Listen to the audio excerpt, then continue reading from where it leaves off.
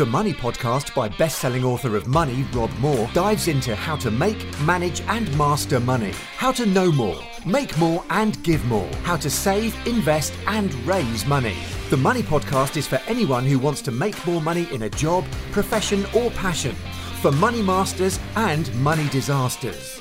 They say money doesn't make you happy. Rob says it does. Hi, it's Rob Moore here and welcome to the Money Podcast. Now we're doing something very different for this episode. Right now we're right in the middle of the pandemic lockdown. Hopefully we're in the middle and not the start. So we thought we'd do something timely, which is an episode all about managing your finances, the loans, the grants, the schemes that you may or may not be able to claim from the government and ways to protect and save your cash. Now, I have people that I go to in different areas, a power team, you could say. So accountants, solicitors, finance experts. And in this episode, my business partner, Mark Homer, who when it comes to the specific technicalities of finance and cost saving and spotting those little hacks, I don't know anyone better than him. And our good friend and very smart accountant and business owner, Shaz Nawaz. Now, they went on to a live stream and did a deep dive interview and Q&A session all about reacting with your finances in the lockdown since the pandemic. So hopefully you enjoy it. Maybe many of you have not heard much about my business partner, Mark Homer, who's been a huge part in my journey of growing successful and managing my money and getting out of debt. And so it's really nice that you get a chance to hear from him and a very qualified person. You know, these loans and grants and the furloughing that the government are offering, well, it all sounded nice at the start, didn't it? And I thought, how great these new schemes coming in to help business owners and entrepreneurs. But, you know, actually getting the money and the applications and getting accepted, that's a whole nother level. And the details in this podcast should help you move forward and save and hopefully bring in some money through this challenging time.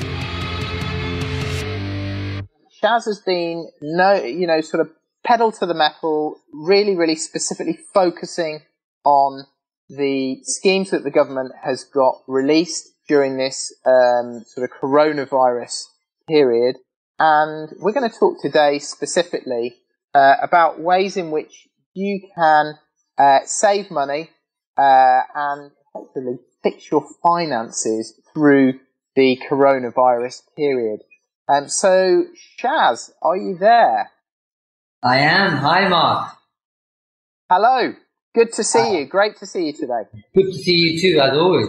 Yeah. So, okay. So we've got a whole list of things which are possible for people to claim: grants, loans, and lots of other stuff. So, the first thing is the sick pay, 94.25. Check you're eligible.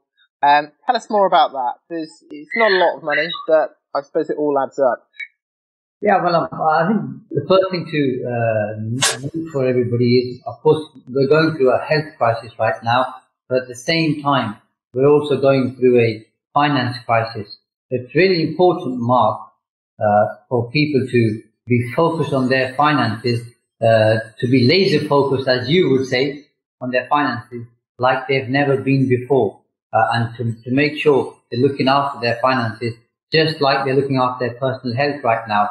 So in terms of statutory sick pay, previously, obviously, an employee has to be off work for 4 days before an employer can claim statutory sick pay. What the government has done now is they are reimbursing the first 2 weeks.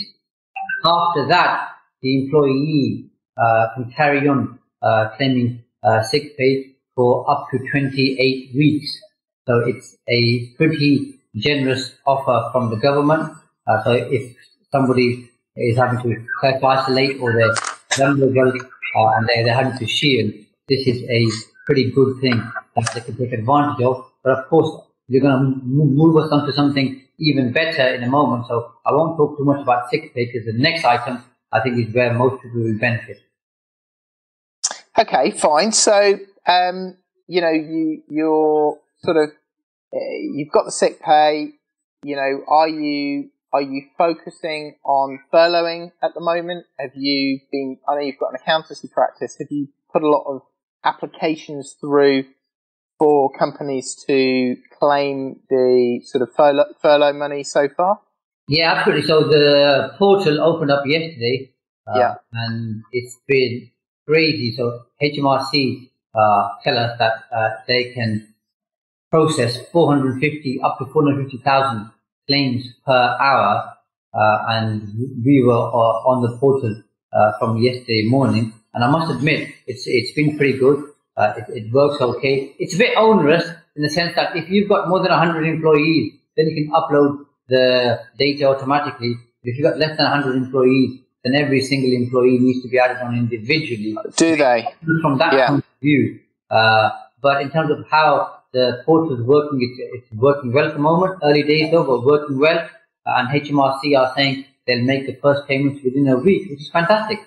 Yeah, and I understand it has now been clarified that on top of the 2,500 that you can claim per month, you can also claim the national insurance and also the 3% pension contribution. Yeah, absolutely. So the limit is 2,500, so you can claim 80% of the 2,500.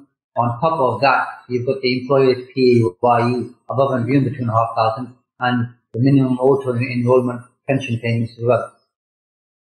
So it's a pretty generous scheme, to be honest. Yeah. Are you doing many for the self-employed? I mean, most of the self-employed people that I speak to, they don't qualify. Their friends don't qualify. Most of the trades I speak to, maybe they're getting a little bit. What are you finding with your customers? Generally speaking, with our clients, most of them don't qualify because their profits are above the £50,000 limit.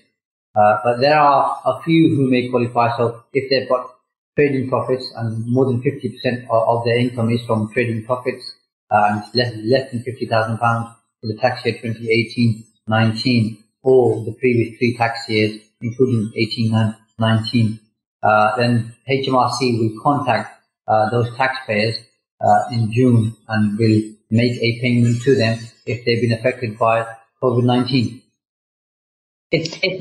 That particular scheme, Mark, in my opinion, is an okay scheme. It could have been better. Yeah, it would be nice to at least get something, wouldn't it? It would have. Just come back on to further, because I know this has been asked many times, and I have covered it in the community by way of or through writing. But if you're a director, you can furlough yourself. You can't do any work for the company apart from statutory filing and other statutory duties. Other than that, you can't work for the company, but you can furlough yourself.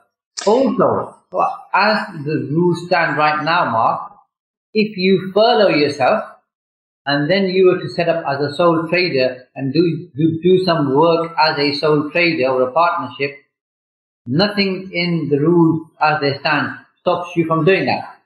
Okay. Somebody wants to furlough themselves and start a sole trader or a partnership business selling some kind of a service or a product. There's nothing in the rules right now which stops them doing that. But do you not need to have been self-employed on a certain date? No, this is basically, so this isn't to claim the self-employed income support scheme. For that, you must have filed your 2018-19 tax return. If you haven't filed your 2018 tax return, you've got to file it by the 23rd of this month, which is in 2 days' time. The point that I'm making is, if somebody furloughs themselves and says, I've got loads of time on my hands now, what do I do? If they are a company director, well, they can start up a sole trader business and start something else or start selling other services to generate further income. Because obviously... Oh, I see. So they're effectively not working as an employee of their limited company for the purposes of the furlough.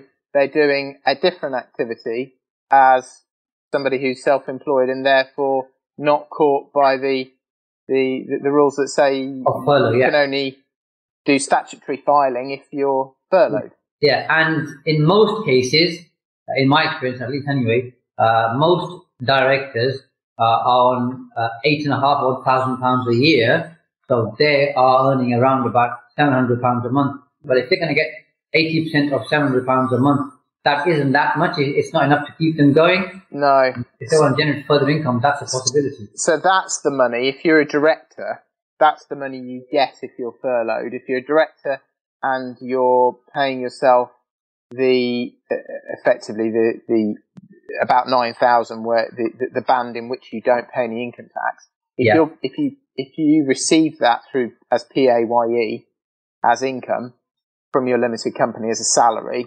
and have done by the date in, is it March? 19th of March. 19th of March. That's the money you get as a director. But if you're drawing dividends, you're not going to get 80% of that money as well. No, you're not. So it's only your employment income. Yeah, that's right. Hence why it's not going to be a big figure for most directors, because they're on low salaries and then they're compensating the rest of the income by taking dividends. So my understanding is, in addition to that, obviously we've got this coronavirus business interruption loan. I'm applying for one of those at the moment. About sort of 3-4 weeks ago, that started off with the bank saying you need a full personal guarantee. Then it moved to the bank saying you need 20%, a personal guarantee for 20% of the outstanding loan balance. And now it seems to be that there'll be no personal guarantee on that money at all. That's a loan of 3.5. Sorry, that's a loan of. Well, I suppose it depends on the bank what interest rate you're going to pay. But my understanding is it will be unsecured, so that there won't be a charge on any buildings. But you need to be able to show profits which will support repayment of that loan over a 5-year period. The bank I'm talking to want the interest cover to be worked out on, I think, 6.5% at 150% coverage. It's a bit like a property. Mm-hmm. And clearly that's based on historical profits. So I found that quite interesting. I'm just watching that move as the media has put more pressure on the banks in the last 2 or 3 weeks. Have you managed to get any of your clients through or have any of your clients actually got through this process now? And are there any banks that you're finding are good? It swings and roundabouts. So as you say, Mark, the first thing is, if a business wasn't in a decent or a reasonable financial condition before all of COVID-19 kicked in, then the chances of them getting a loan is reduced. So they should have had a good business pre-COVID-19. They should have a good business post-COVID-19. That's the first thing.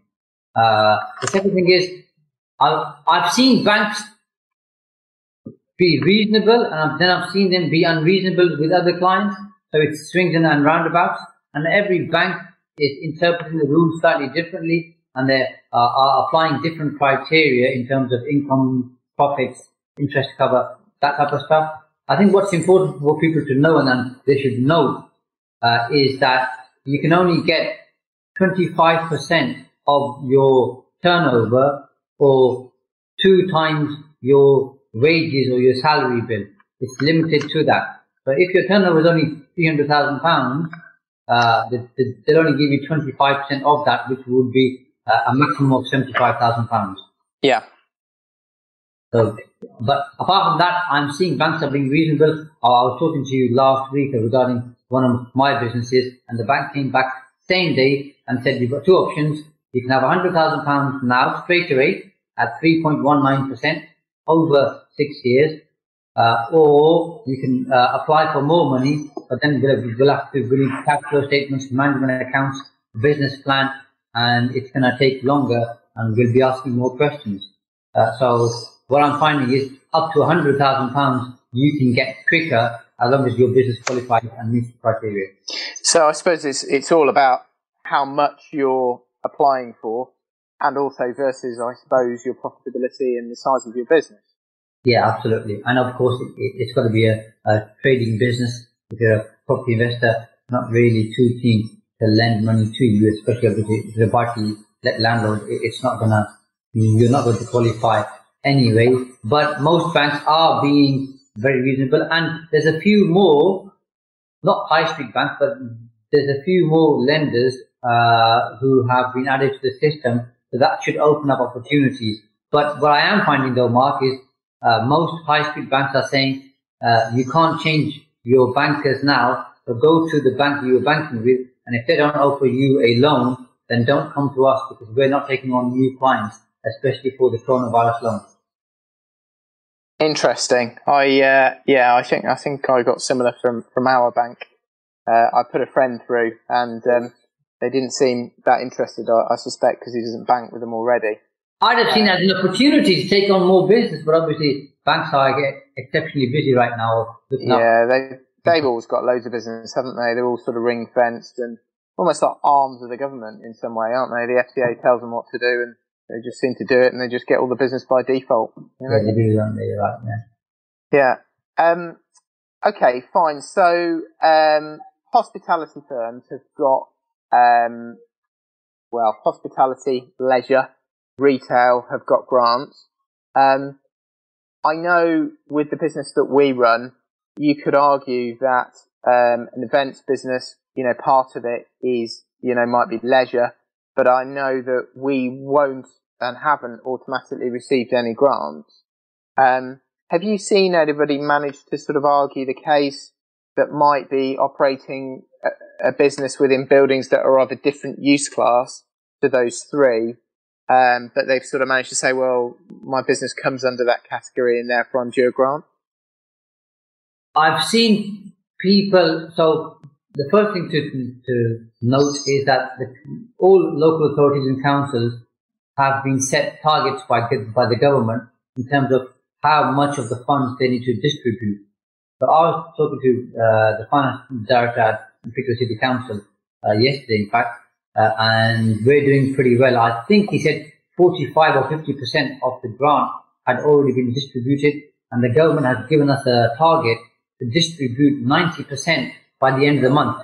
So by the 1st of April, we must distribute 90% of that particular grant. So if people haven't applied, don't wait for the council to contact you. If you go onto the council's website, any council's website, they should have a link there for you to apply and to give them your bank account details. Yesterday, I was doing something for a client and speaking to the council, and what they are saying is, if the property isn't registered as a retail, hospitality or a leisure business, it's unlikely they will get the £25,000 loan, but they can put a case forward and the council is willing to consider the basis of their case based on the merits of the case.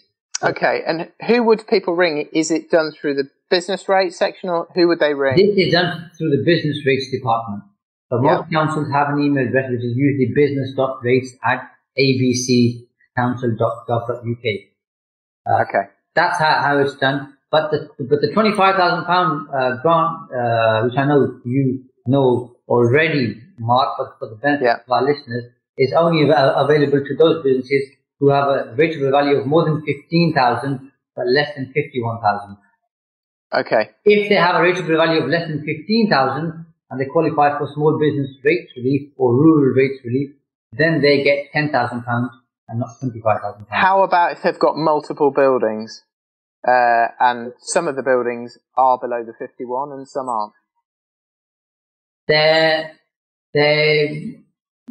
It's interesting you ask that question, because different councils are treating those properties differently. So some are saying, and the word that's used in the legislation is herediments.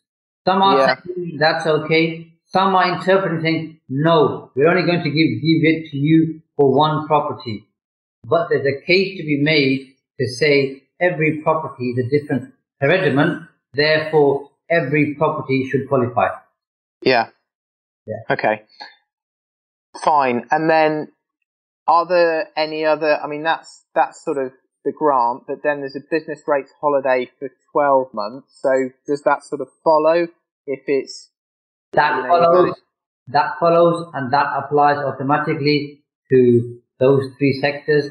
Plus, if you have a children's day nursery, it applies to that too. Okay. The council will not issue you with a council tax bill. They will advise you automatically that you've got a 12-month holiday. Okay. Serviced accommodation, how are you finding that in terms of the grant? So those businesses that were listed as at the 11th of March are okay. Those who aren't listed, they then obviously need to speak to the valuations office to get listed.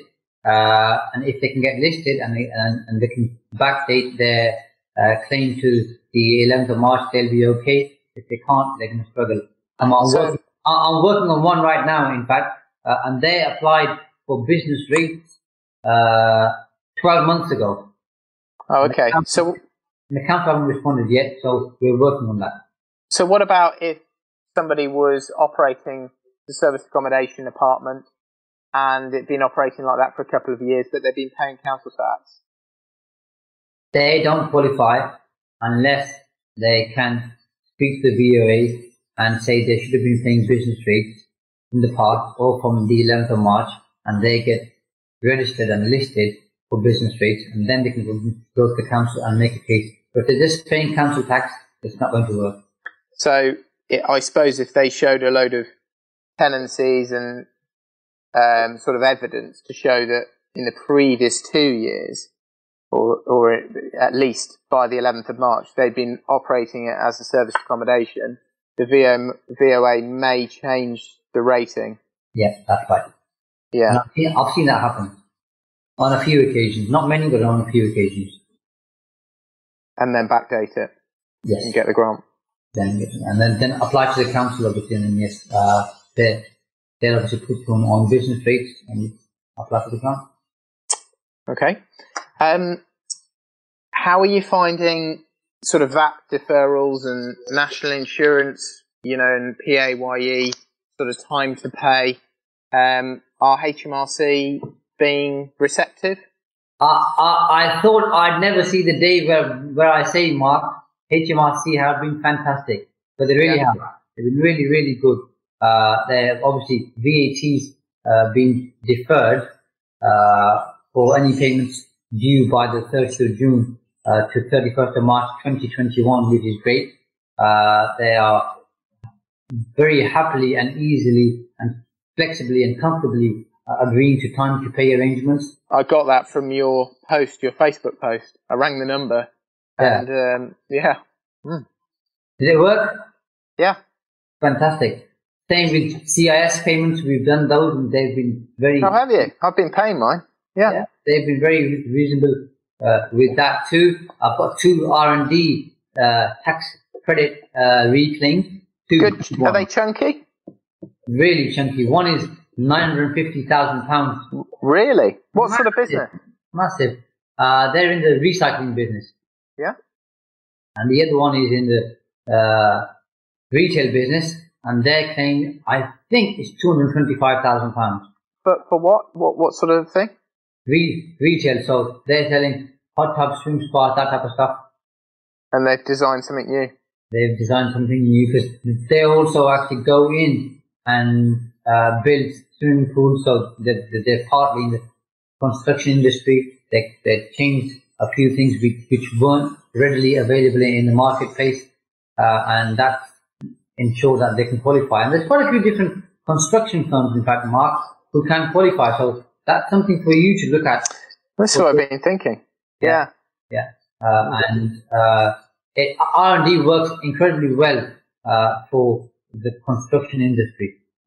So look out for those opportunities. But again, so on the R&D front, HMRC have been very reasonable. VAT, PAYE, corporation tax, the whole lot, they've been really good. They have been good. Okay. In terms of sort of rolling R&D claims out to other types of businesses, what sort of other businesses would qualify? Because I know we do a lot with capital allowances, but I've done a lot less with R&D. I was talking not so long ago to a company about potentially doing one on a steel frame and the design of it. What sort of other businesses have you dealt with on the R&D front? pretty much, so first of all, you've got to have a limited company. If you say, don't trade a partnership, it doesn't apply to you. But we've done all sorts from retail, cash and carries, hospitality, leisure businesses, an IT business, an online business. So we do quite a few R&D claims, and we've done it over a spectrum of different businesses. So this isn't for businesses which has scientists or people wearing white coats in labs. This applies to normal trading businesses, and you'll be surprised. Pretty much everybody ends up doing something which is different and outside the norm, which enables them to qualify for R&D tax credits. It could be that you've changed your systems and processes, and you bought some software and it didn't quite work, and then you had to add something on or change it, which then enables you to qualify for R&D. Let me give you an example. We have I've got a chain of day nurseries, or a client who's got a chain of day nurseries. They've got 16 day nurseries, and they bought some software which wasn't working. They then have to change and develop it further, and their claim was, I think, about £80,000. Really? Now, who would imagine a day nursery would qualify for R&D? People usually think that type of business doesn't apply. And what was it that they were doing that was sort of development of something new? So they bought some software, but that software didn't do exactly what they wanted to do. So they then approached a developer and said, we need 2 or 3 additional things, which is quite unique in their business. So that developer then developed those additional tools for them to use, and that enabled them to qualify for R&D. So it was the cost that the money they spent on that development. On the development, and And then what rate do they get relief at? Now you're asking. Anybody who's heard me speak at Progressive knows I never remember rates. I think if you want a refund, I think it's 14%, but I don't remember. I don't remember the rate. Yeah. Okay. We can go into that into some more detail. Okay. Good. So we've dealt with most of the business stuff. We know about the furloughed workers. That's been extended till the end of June. It has now, that's right. Yeah. There are lots of personal things you can do as well. I know, obviously you can contact your mortgage lender. Most of those will give you 3 months immediately, sort of payment deferment or mortgage holiday. What about your energy providers and your utilities? I mean, council tax, my understanding is they're being very forgiving at the moment, and you can call them up and they will defer your council tax if you're in a bit of bother. Energy providers the same. I'd always recommend going on Money Saving Expert to check what rate you're actually paying, and get that down, because we're often paying too much. What other sort of stuff is there which you would recommend, Shaz, in terms of personal saving money personally? Do you? I presume you've sort of, I don't know. We've probably all been through a bit of a filtration process and a re-evaluation since this has started. What have you managed to find? So most providers are being very, very flexible indeed. So you've talked about council tax. The government has also introduced a council tax hardship fund. So people who qualify for council tax support, if they do, or if they didn't qualify but they qualify now because their income dropped, they can apply for council tax support, and they'll get an additional £150 off their bill. That's working well.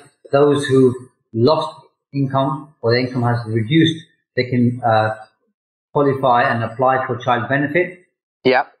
So that's a pretty good one. In terms of bills, I'm seeing water rates. Again, water companies are being very flexible. Sky Sports, Talk, Virgin Media, all of those subscription companies again are being very, very reasonable. So your mobile phone company, landline, again, whoever I've spoken to so far, Mark, has been very flexible and reasonable in terms of freezing the charges, but allowing the subscription to continue. And that also applies to, by the way, certain accounting software, add-ons, online subscriptions. They've all been very, very reasonable, and they've frozen their costs for the next 3 months. Starting from March, they've frozen their charges for 3 months. Yeah. So my understanding is also credit cards. There's repayment holidays. On general loans as well. The FCA have told them to be, very understanding. Overdraft fees and interest waived up to £500. Many banks are sort of automatically waiving interest on overdrafts. And if people don't have an overdraft, sorry, Mark, if people don't have an overdraft, they can apply for a £500 overdraft. Yeah. And they'll get that interest free. So you've got credit cards, you've got store cards, personal loans, guarantor loans, logbook loans, home collected credit, credit unions are also being reasonable. So, if anybody do any of those loans, speak to those providers. They are being very reasonable. Yeah, very interesting. I know today I got an email from Admiral Insurance just saying you've got an Admiral insurance policy on your car. We know people haven't been driving very much. We're going to send you £25 back because the claims have gone down so much. And so insurance companies are being reasonable. Alongside that, if people have a contract hire car or a PCP, personal contract purchase plan, they should speak to the funder or the hiring company, and they are again being reasonable. I've seen a few clients speak to their PCP provider, and they've given them a 3-month payment holiday. Very interesting, that is. Because they would be the last ones I would imagine would offer a payment holiday. But that could be very useful to a lot of people. So the $64 million question, Shaz, obviously you've got a little bit more insight into this than many people. How long are we in this lockdown for? When do we get let out? Which sectors get let out first? And what does the rest of the year look like? And I suppose specifically from a financial point of view. So I'll answer this from a local government perspective, because local government gets information from central government, and most of the senior officers I've spoken to, Mark, are telling me that this coronavirus is going to last for at least 12 months. So we're not going to be in lockdown for 12 months. Lockdown will hopefully finish soon, but in terms of things getting back to normal, we won't be back to normal like we were, say, early March until next March. So what sort of things does that mean, for a year? So I guess coming out of this lockdown, what you think in June maybe? That feels like what it is to me. I suppose in multiple stages. Yeah. And then slowly, they then start saying, for example, schools should reopen. They'll then say certain other businesses can open, and then they'll see the effects of that. And then from that, they then say, okay, you can have events, for example, where you've got social distancing, but and from that, they'll then limit how many people you can have in a room. And as time goes on, you think we'll be allowed to run events again, sort of, couple of months, something like that? I think we should be running events in June, depending on obviously how everything goes, but there'll be social distancing measures in place. And then depending on what happens thereafter in terms of, because we're being told there could be a second wave. If that's the case, we've got a problem. So the government are going to release us back to normality very, very slowly, because they can't afford to take the risk. I mean, all of this pretty much has cost the government at least £500 billion. I say cost the government, it's cost us, the taxpayer, best part of £500 billion. You can't get your head around it, can you? Half a trillion pounds. And there's more to come yet. This is just the start, because when they then start calculating the other adverse effect on the economy and obviously 2 people, then they're going to have to make more flexibility and more room to support people. Because, Mark, once we come out of this, people aren't going to be back to normal. They still need some kind of support to continue with their business. It's going to take them time to get to where they were 2 months ago. So I think the government will still have to introduce some kind of a support mechanism to get people through the whole thing, and that's going to take a few months. And then we're in this for a year. There's some form of social distancing for a year, you think? I think there will be social distancing for quite a few months. Then they're going to see the impact of that, and obviously if the impact is 0, then they're going to lift that. But I can't see them lifting social distancing anywhere before the end of September. And that's probably 2 meters apart. But 2 meters apart. Yeah. Maybe face masks, maybe various other forms of PPE. Yeah. Yeah.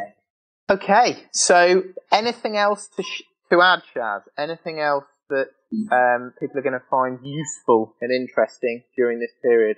I think we've covered a lot. One of the main things is that people should prepare an emergency budget for themselves, which, if they don't know where to start, just produce a cash flow for the next 3 months, 6 months, and then 12 months. So just do one for 12 months, but make it very different in the first 3 months to the next 3 months. That covers the 6 months, and then have different sensitivity analysis and parameters in terms of losing their turnover by 20%, what happens, by 40%, what happens, by 60%, what happens. So have different parameters and test that to see what the impact of the cash flow is going to be on their business and also their personal finances.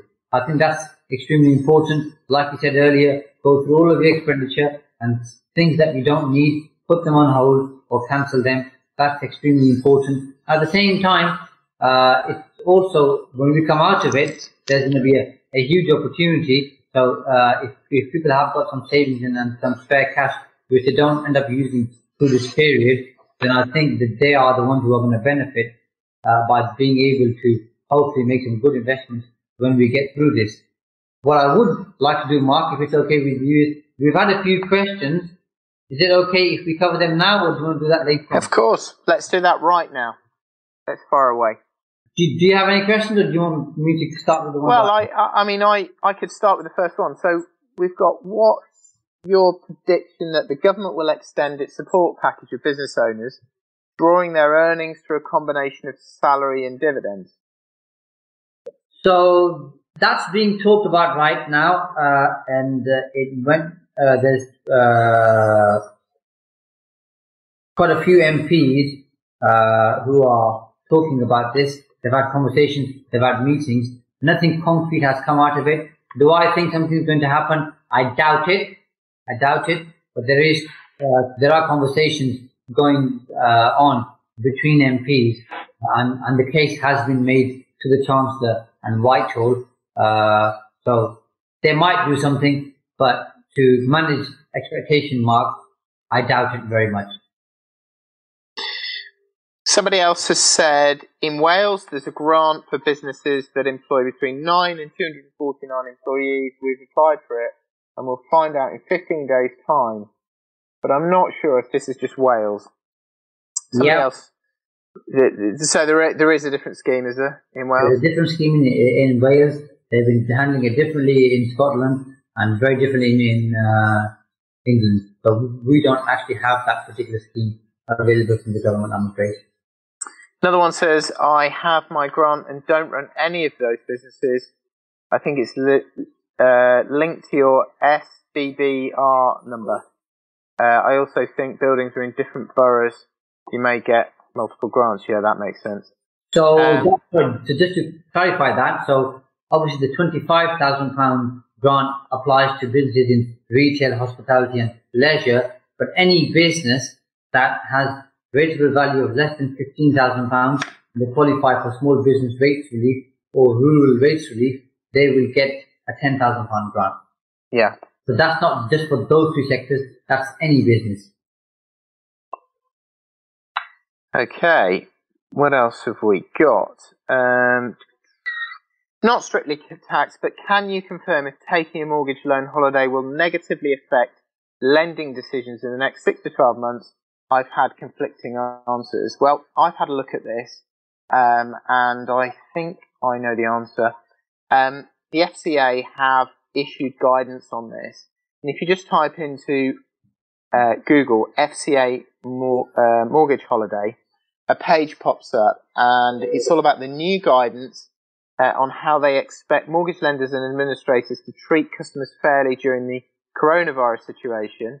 And it basically says that your credit file, our guidance makes clear to firms that they should ensure that taking a payment holiday will not have a negative impact on your credit file.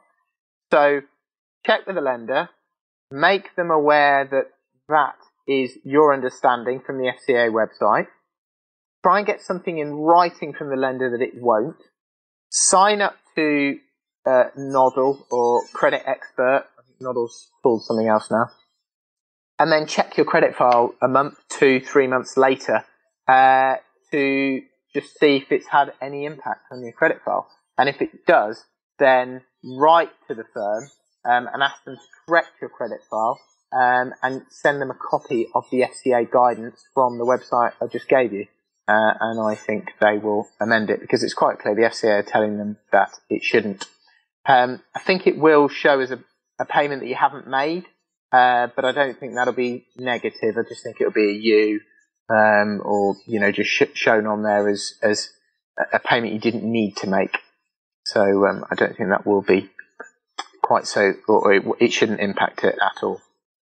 But clearly lenders make mistakes, so you need to check. When a barber's opening, so we can get a haircut. Yeah, I know all about that. I've got exactly the same problem. So do I, man. Yeah. I've no idea. I might let Gemma do it shortly. But I might hold out a little bit longer. Question, by the way, Mark. That was an instruction to both of us. As in, you and I need a haircut. That's what that was. Yeah, I think it was. Yeah, I do. You're right. Wendy Whittaker-Large, do you think there'll be a depression? That is a difficult question, Wendy. Obviously, the speed at which this contraction is taking place, this whole, Office of Budget Responsibility minus 35% figure, indicates a depression. Now, I'm not saying it's a V shape and we come straight back out and the 35% is all fixed once this is over. But when we come out of lockdown, there is likely to be a very, very big resurgence in economic activity. Clearly, there's going to be scarring, there's going to be unemployment, and this is going to continue beyond just the lockdown period or even just the 1 year. There's going to be run-on effects for a number of years, clearly. But I think, the depression of the 30s went on for 4 years. And I just think with all the support that the government have put out there, I don't think it will be like the 30s. It could easily be as bad as 09. It could be worse, but I don't think we're in the sort of 1930s position. What do you think, Shaz? Do you agree, or you? Well, a bit like you, I've been doing quite a bit of reading, so my analysis is very similar to yours in the sense that we are going to have a tough time, but I don't think it's going to be 3 or 4 years or anywhere near that. I'd say the next 18 to 24 months will be difficult, but no, it all depends on attitudes and behaviors, really, Mark.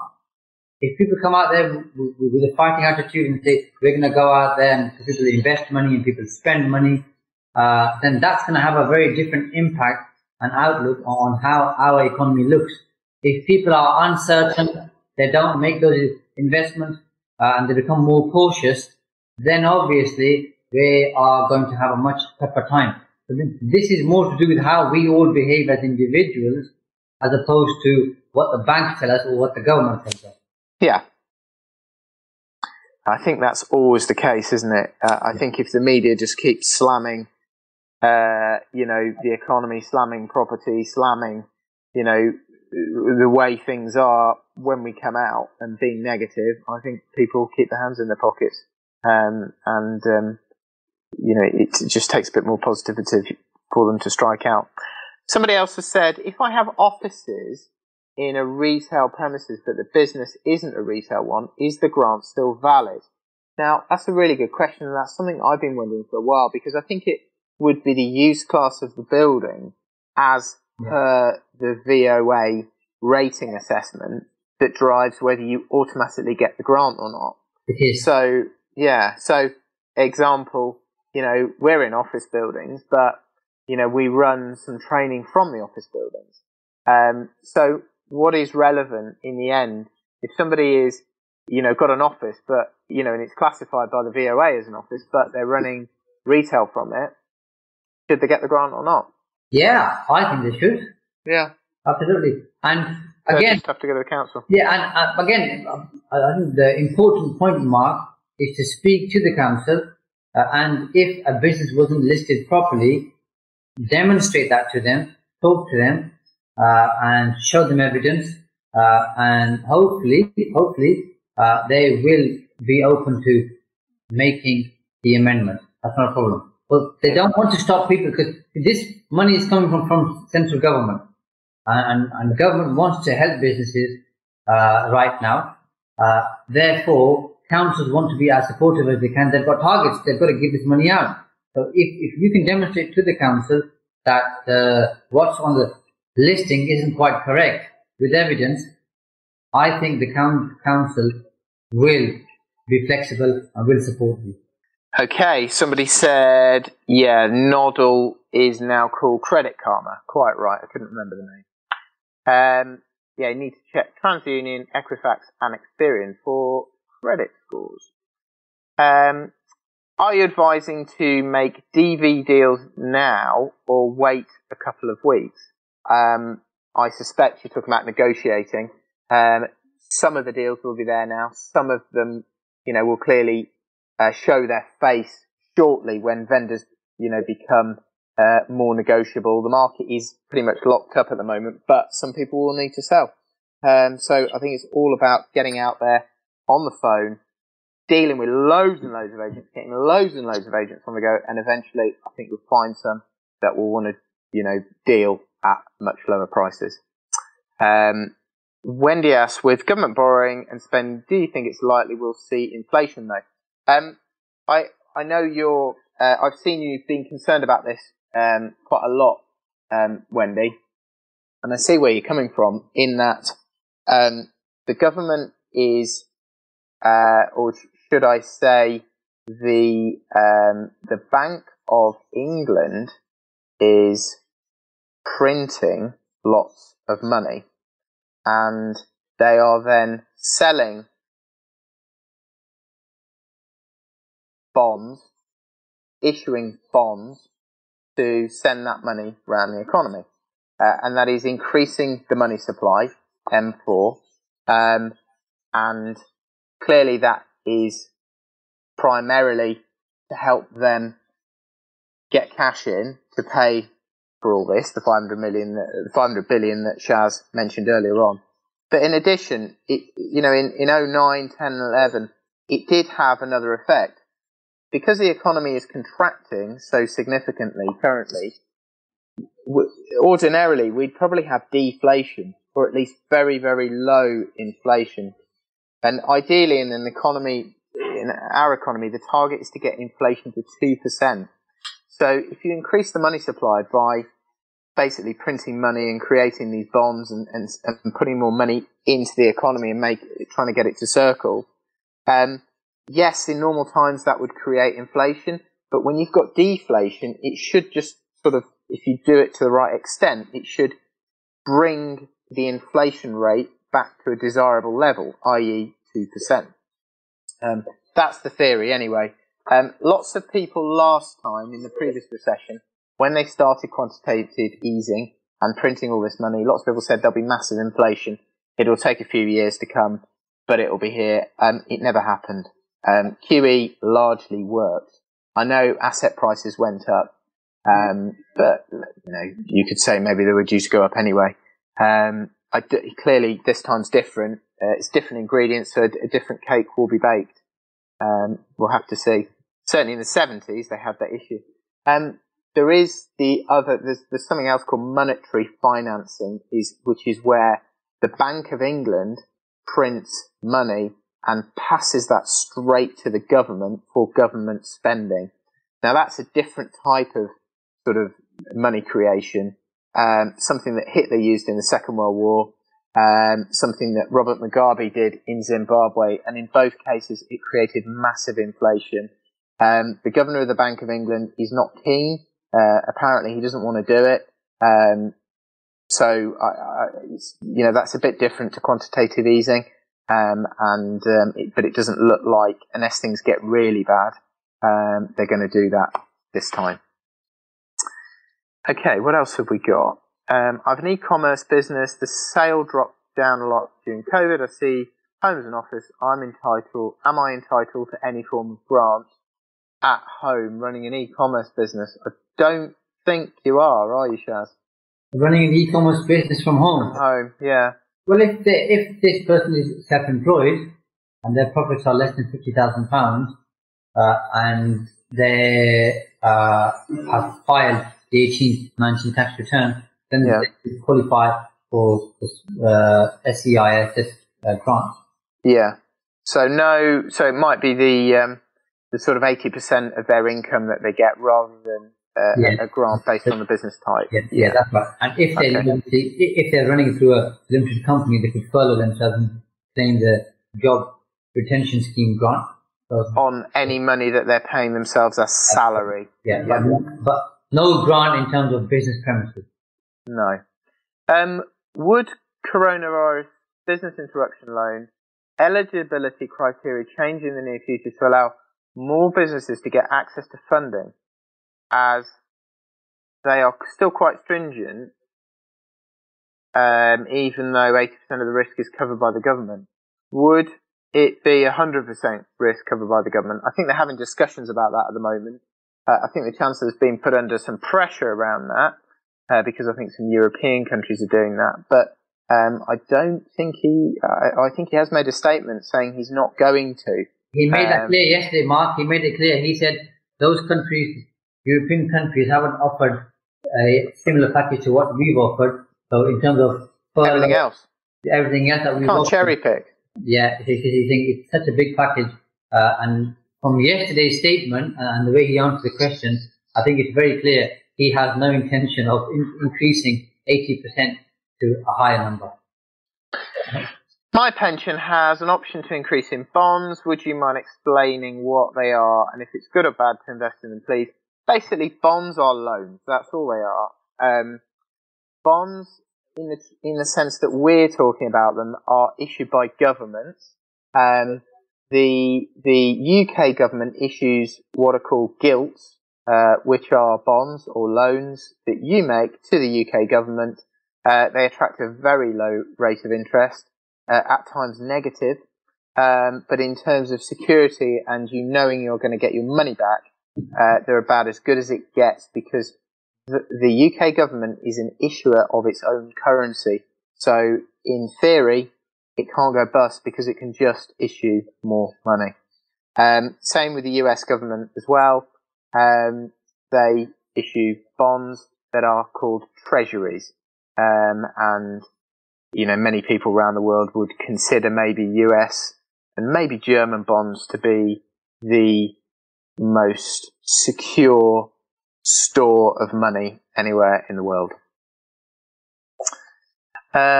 Somebody has put the link up for the FCA financial relief customers impacted by coronavirus. That's a useful link. Difference now with furlough money is being put direct in the hands of the consumer and banks being forced to lend, plus grants being via councils. Yes, that's true. In the last recession, I don't remember any of our businesses getting grants. It was all about giving money to banks and then sort of saving them and then encouraging them to lend to businesses subsequently when the government realised that a lot of the money they were giving the banks wasn't going out to real people or to real money. Somebody's written, Guinness Trust just got 600 million of bonds at 2%. Okay, so that's good to know. I'm not sure if they issue bonds, but you can get corporate bonds as well of varying quality. Obviously, the biggest and safest companies will issue the best bonds, but they attract the lowest yield or interest rate. Conversely, junk bonds issued by sort of companies with credit ratings that are not as good will attract higher yields or higher interest rates, but the chances of them going bust are much higher. Okay, so I think we are done. And thank you very, very much, Shaz. I appreciate you giving us your time during your really busy diary. I know you sort of practicing social distancing at the moment and largely working from home, but you've still got a lot on. So thank you. I appreciate it. And I know the community does. Always a pleasure. So that has been Mark Homer and Shaz Nawaz with the Coronavirus Financial Update.